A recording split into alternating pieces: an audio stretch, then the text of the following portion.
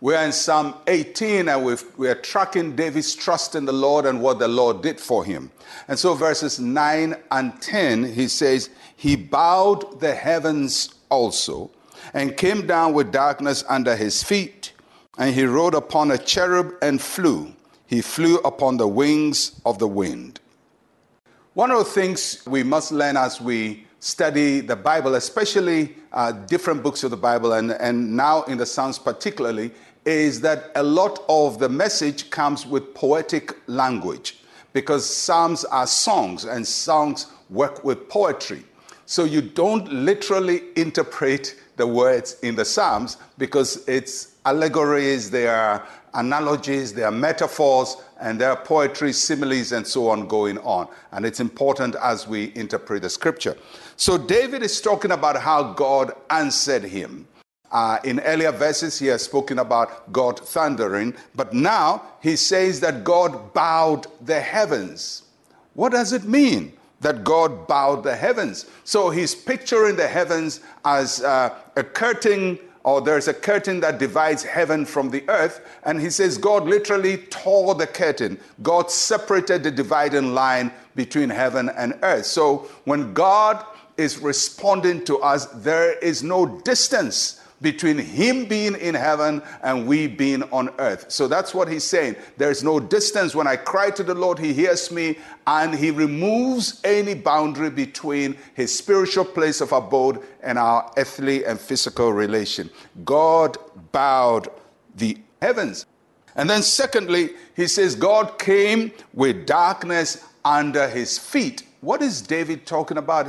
So he says God bowed the heavens. He opened the door of the heavens. He created an access point, and he's now coming to help me. And he's coming with darkness under his feet. So David is saying that when God is working, there is a part of him that is hidden. So God is helping you, but you don't see everything he's doing. You don't see his feet. You don't see his works. You don't see him removing all the obstacles. There is darkness. Just the fact that you don't see God and what he's doing does not mean he's not doing anything.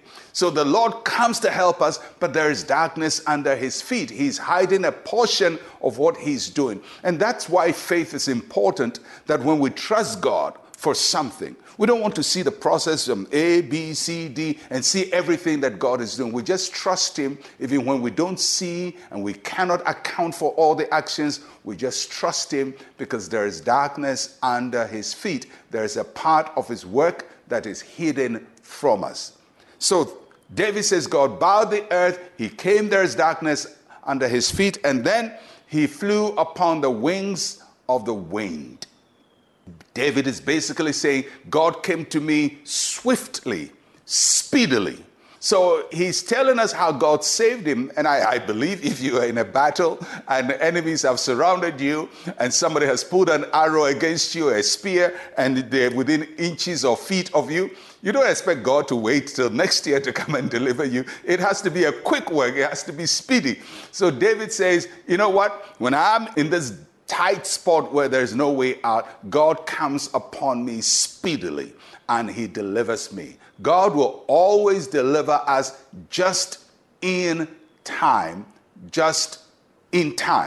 And he will not wait for you to be destroyed before he delivers you. He delivers you just in time. And that's what David is telling us. And we can all learn as we trust the Lord that as we call upon him, he removes every barrier between the spiritual and the natural, and he comes to our aid.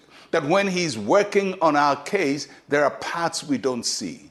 And that when God is working, he works swiftly. He's never slow and never lazy. Let's pray. Say with me, Heavenly Father, thank you for always being there for me. You hear my cry and respond swiftly. In Jesus' name, amen and amen. Well, I'll catch you again tomorrow. I'm Pastor Mensa Otabil. Shalom, peace, and life to you.